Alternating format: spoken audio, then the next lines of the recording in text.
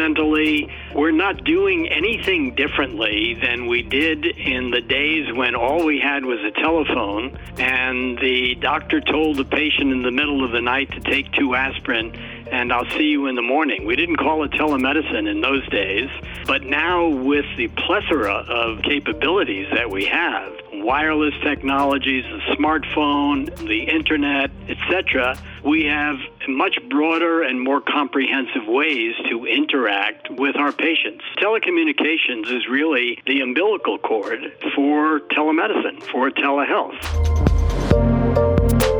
Hello, and welcome to Let's Talk Tech, a monthly podcast that explores the latest emerging technologies, the people behind them, and how these trends will affect the way we work, live, and play.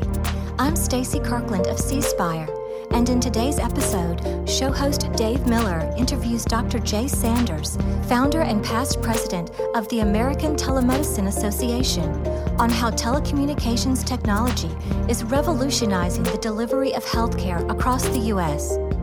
Also joining him on the program is Dr. Kristi Henderson, former head of the University of Mississippi Medical Center's Telehealth program, which has quickly become a national leader in the use of connected care, resulting in lower costs, better patient access, and saved lives. Welcome to C Spire's Let's Talk Tech podcast. I'm Dave Miller, and today we're discussing how the growing use of technology is revolutionizing the delivery of healthcare across the U.S. Joining us via phone to explore this subject is Dr. Jay Sanders, President and CEO of the Global Telemedicine Group. Dr. Sanders, generally known as the father of telemedicine, is founder and past president of the American Telemedicine Association and one of the nation's leading experts on connected care. Also on the program today is Dr. Kristi Henderson, Vice President of Telehealth and Innovation at Austin, Texas-based Seton Healthcare Family, a division of Ascension, the largest nonprofit health system in the United States. She was formerly head of the Center for Telehealth at the University of Mississippi Medical Center and has been one of the recent champions in the U.S. telehealth movement. Dr. Sanders, Dr. Henderson, thanks for joining us today. Thank you, Dave. Thank you for having me. Well, we're really excited to have both of you on today's program as we learn more about connected care and how it's resulted in lower costs, better patient access, and saved lives. We'll start with Dr. Sanders. As I mentioned earlier, many experts in healthcare consider you the father of telemedicine for your many accomplishments in the field. You developed the first statewide telemedicine system, the first correctional telemedicine program, the first telehome care technology called the electronic house call, and the first telemedicine kiosk. You've been a telehealth consultant for a veritable who's who of Fortune 500 companies, government agencies, and academic institutions. Thanks in large part to your efforts and those of recent telemedicine champions like Dr. Henderson, telehealth today includes everything from telephone consultations and live video feeds via Skype to digital CT scans and remote monitoring of intensive care units. Behavioral health, dermatology, radiology, infectious disease, and stroke are commonly covered service lines, and primary care services are becoming a major focus since they usually involve quicker diagnoses. Can you share some insights with our audience on where you think telehealth is headed and when it will reach critical mass for consumers with healthcare needs, no matter where they live, how old they are, or who their insurance provider is? Where I think telehealth is headed, you may think is counterintuitive, but I actually think that very soon we'll stop calling it telehealth and we'll just call it medicine. Fundamentally, we're not doing anything differently than we did in the days when all we had was a telephone and the doctor told the patient in the middle of the night to take 2 aspirin and I'll see you in the morning. We didn't call it telemedicine in those days, but now with the plethora of telecommunications capabilities that we have, wireless technologies, the smartphone, the internet, etc., we have much broader and more comprehensive ways to interact with our patients. Telecommunications is really the umbilical cord for telemedicine, for telehealth. I don't need to point out that the message that that the physician provides is no better or no worse whether it's done in person or whether it's done over a telecommunications line. But utilizing telecommunications, we can access our patients at more distant sites who are fundamentally geographically isolated in rural communities or socioeconomically isolated in the inner city. So this is not a substitute in terms of the healthcare delivery system. It's an addition to the capabilities that we have to deliver healthcare. I appreciate that. That really leads me to my next question. And I'd like to switch gears for a minute and talk to Dr. Henderson, who until late last year was leading efforts in Mississippi to develop and implement progressive telehealth policies and programs through the Center for Telehealth at the University of Mississippi Medical Center. Through her efforts, the state was one of only 7 nationwide to receive an A rating from the American Telemedicine Association in 2014. Mississippi is still largely a rural state with a shortage of doctors and long distances between patients with serious healthcare needs and medical facilities and expertise, but there are other states in the country with similar attributes. Are those qualities that I outlined part of the secret elixir to designing and implementing a successful telehealth program? Yeah, absolutely. So I think that as we started through that journey there in Mississippi at the Center for Telehealth at University of Mississippi Medical Center, we quickly realized that we weren't going to be able to address the healthcare workforce shortage, the geographic disparity in the state, and some of the other social determinants of health that are really necessary to be brought to the forefront of the policy as well as the models of care if we're going to really make any difference. And so we really went on a whole journey of building a program with the whole intent of advocating and working for policy change that was going to sustain this model. The last thing we wanted to do was to provide a new service to an underserved community in the state, start improving health, and then when funding stopped from a grant or something like that, to not have a way to continue this. That would break the trust with these communities, and frankly, we just couldn't afford to do that. The health of our state depended on us building sustainable models that require policy change and regulatory change if you're going to sustain them. So that was absolutely a part of our vision and our success of why it was adopted and able to grow.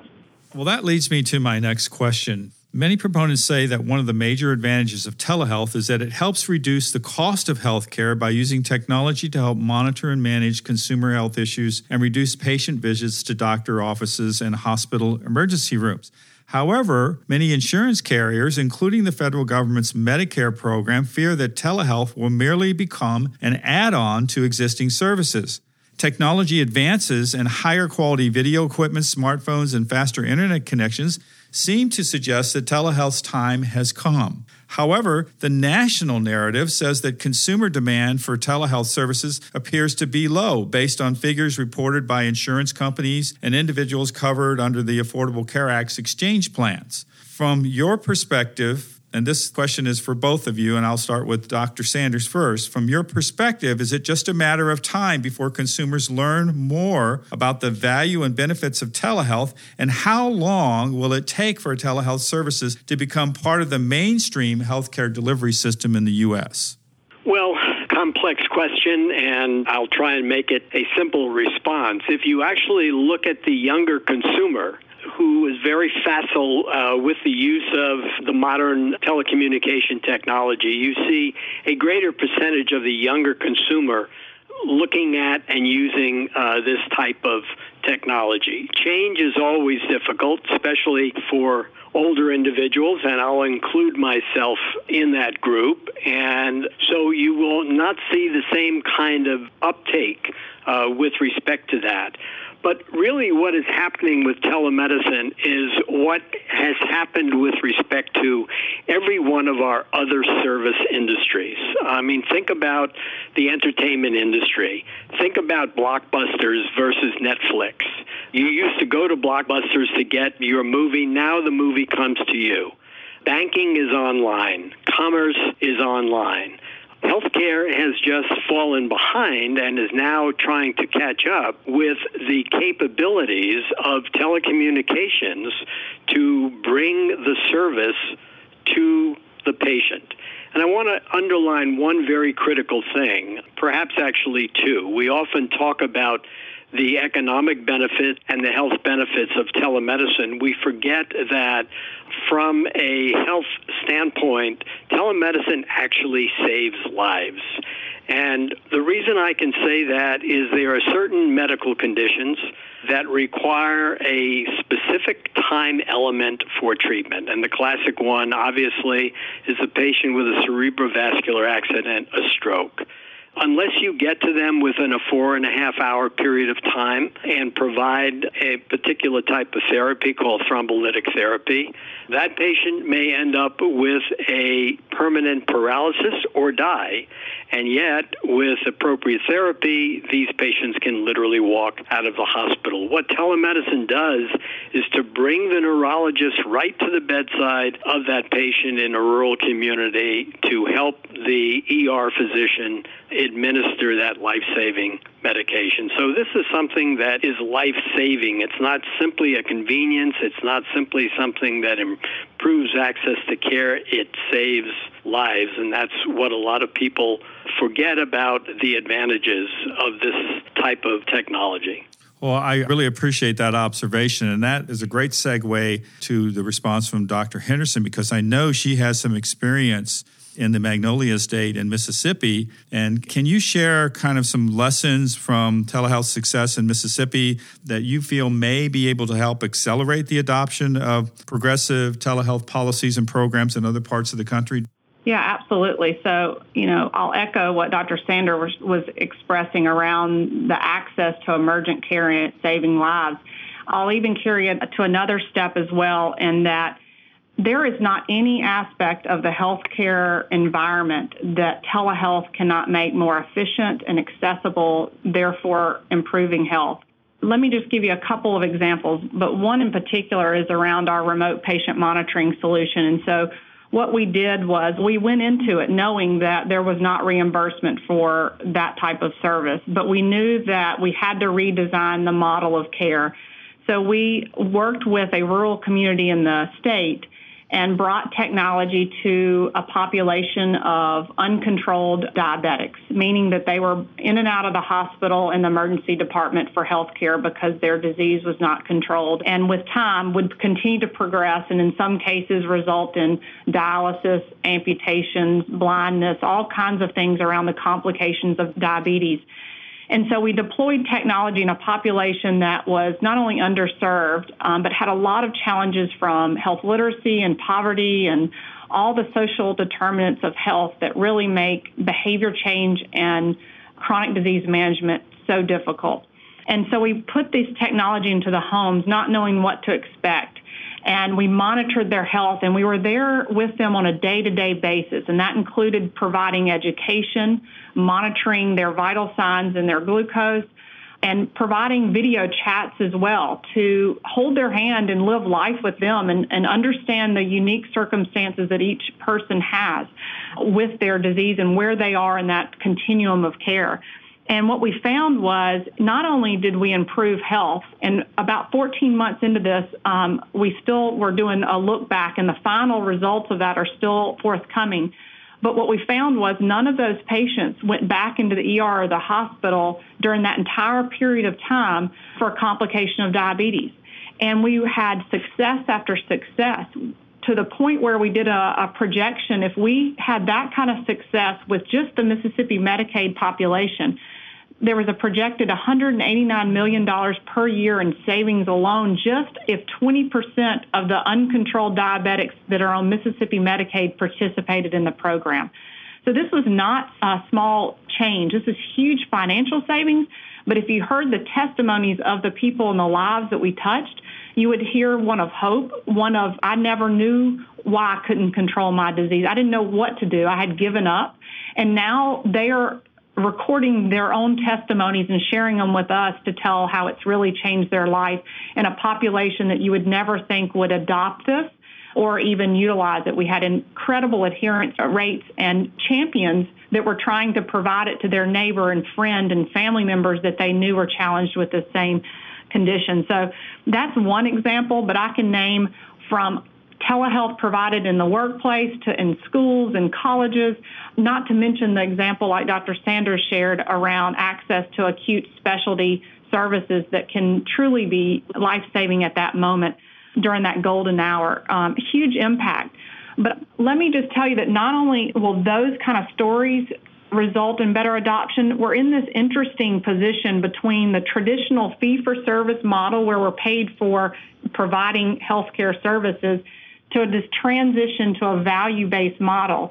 And so it's interesting, without payment reform, people are less likely to use this technology if they're not going to get paid for it. So they're going to revert back to the traditional model. So then, therefore, we wouldn't have outcomes to be able to advocate for policy change. It's this interesting position where people are going to have to go forward, take risk, be able to prove the outcomes so that they can have the stories and evidence to be able to advocate for reimbursement change, for example, with CMS.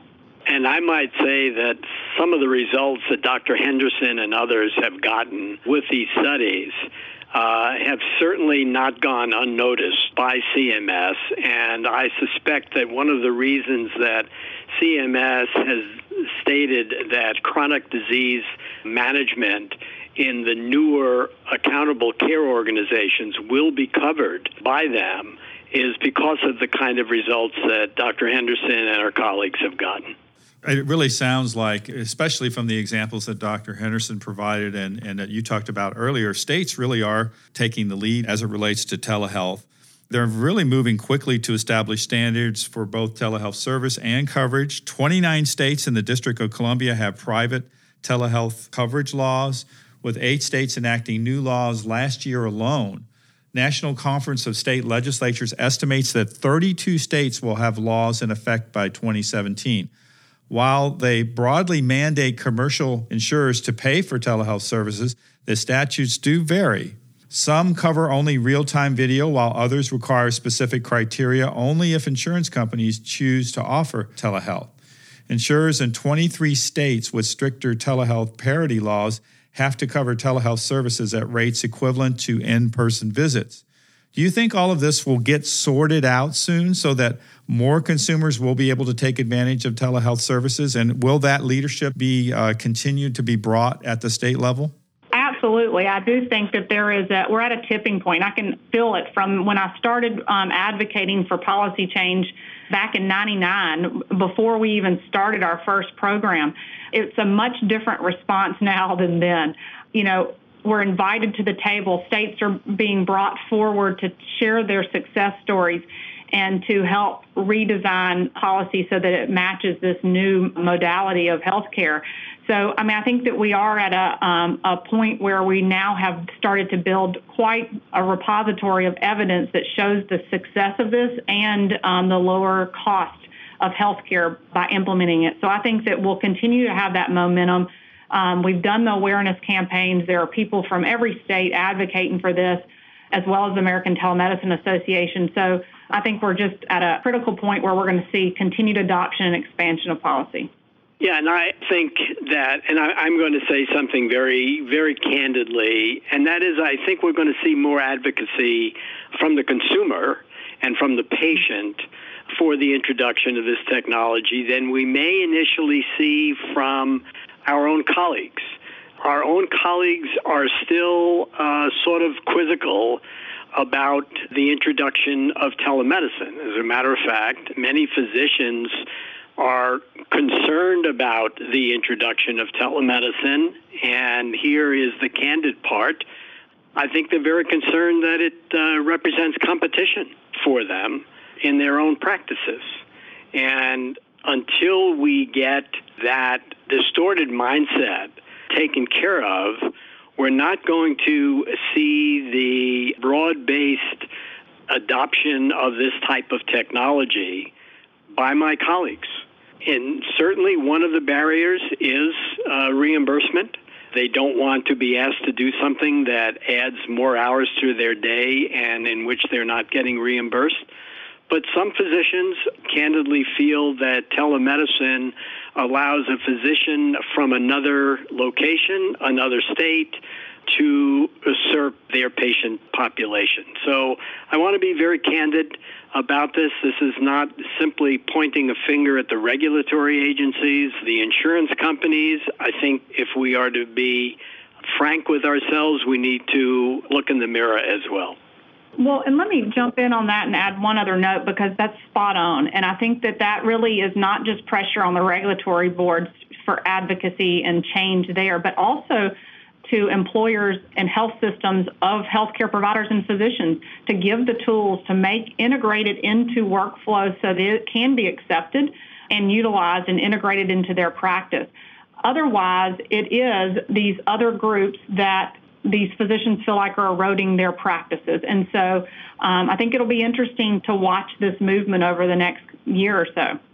I appreciate the candid responses from both of you on that question, and I absolutely agree. I think I referred to it as a three-legged stool, but the doctors definitely play a critical role in the success and the availability of telehealth services on a widespread basis in the country. Thanks for those insights. I'd like both of you to respond to my final question, which deals with the federal Medicare program. And I mentioned the Medicare program not because I want to pick on the federal government, but it's such a huge program, and it's so critical to the healthcare delivery system in the United States, particularly for consumers. As they get older, they tend to have more healthcare-related problems and issues, and therefore a need to use the system more. But the Medicare program seems to be dragging its feet and embracing telehealth as a viable option. While it's approved some telehealth coverage, it's still very spotty for the roughly 1 in 5 people older than 65 who live outside of metropolitan areas. I couldn't believe this statistic when I found it, but Medicare paid only $17.6 million for telemedicine services in 2015. And remember, that's on a $634 billion annual program. Part of the skepticism, at least critics say part of that, is coming from the Congressional Budget Office, who's concerned that telehealth coverage may actually increase spending. But there are some glimmers of hope. A bipartisan group of legislators has introduced a bill that would loosen some of Medicare's restrictions. Under the bill, telehealth and remote patient monitoring would become standard for Medicare's alternate payment models and for Medicare Advantage. How optimistic are both of you that Congress will take tangible action to mandate full Medicare coverage for telemedicine anytime soon? And finally, can telehealth prosper and grow in the U.S. without active participation by the Medicare program? I'll jump in on that one, and then we'll let Dr. Sanders close out on that.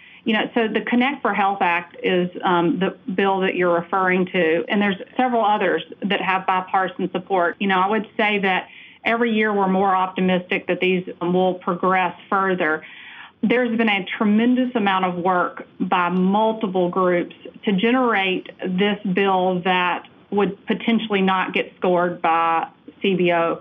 And the bill really specifically goes in there and talks about the potential for cost savings and projects a $1.8 billion in savings for 10 years, all around the changes that are in there around changing the originating site restrictions and some of the geographic limitations and other limiting factors that are prohibiting full use of telehealth and remote patient monitoring. And so it was really a very calculated bill to be conservative, to hopefully be able to move forward, yet impactful enough to start seeing a real difference. So I think that we're in an interesting position, and I'm very optimistic that this will move forward. And I totally agree with Kristi on that. I ought to say, and this is something that not a lot of people say about Congress these days, I really have to applaud Congress for the fact that for many years it has been pushing telemedicine and to get legislation passed, but it always comes up against the CBO analysis in this. With regard to CMS, CMS has been both hypocritical and schizophrenic about its response to telemedicine. What a lot of people don't know is that by way of activity, 70% of telemedicine activity is teleradiology. A lot of people don't know that. We often talk about telemedicine. We never mention radiology, but teleradiology is 70% of the volume of telemedicine, and CMS does reimburse for teleradiology, and it is not geographically determined.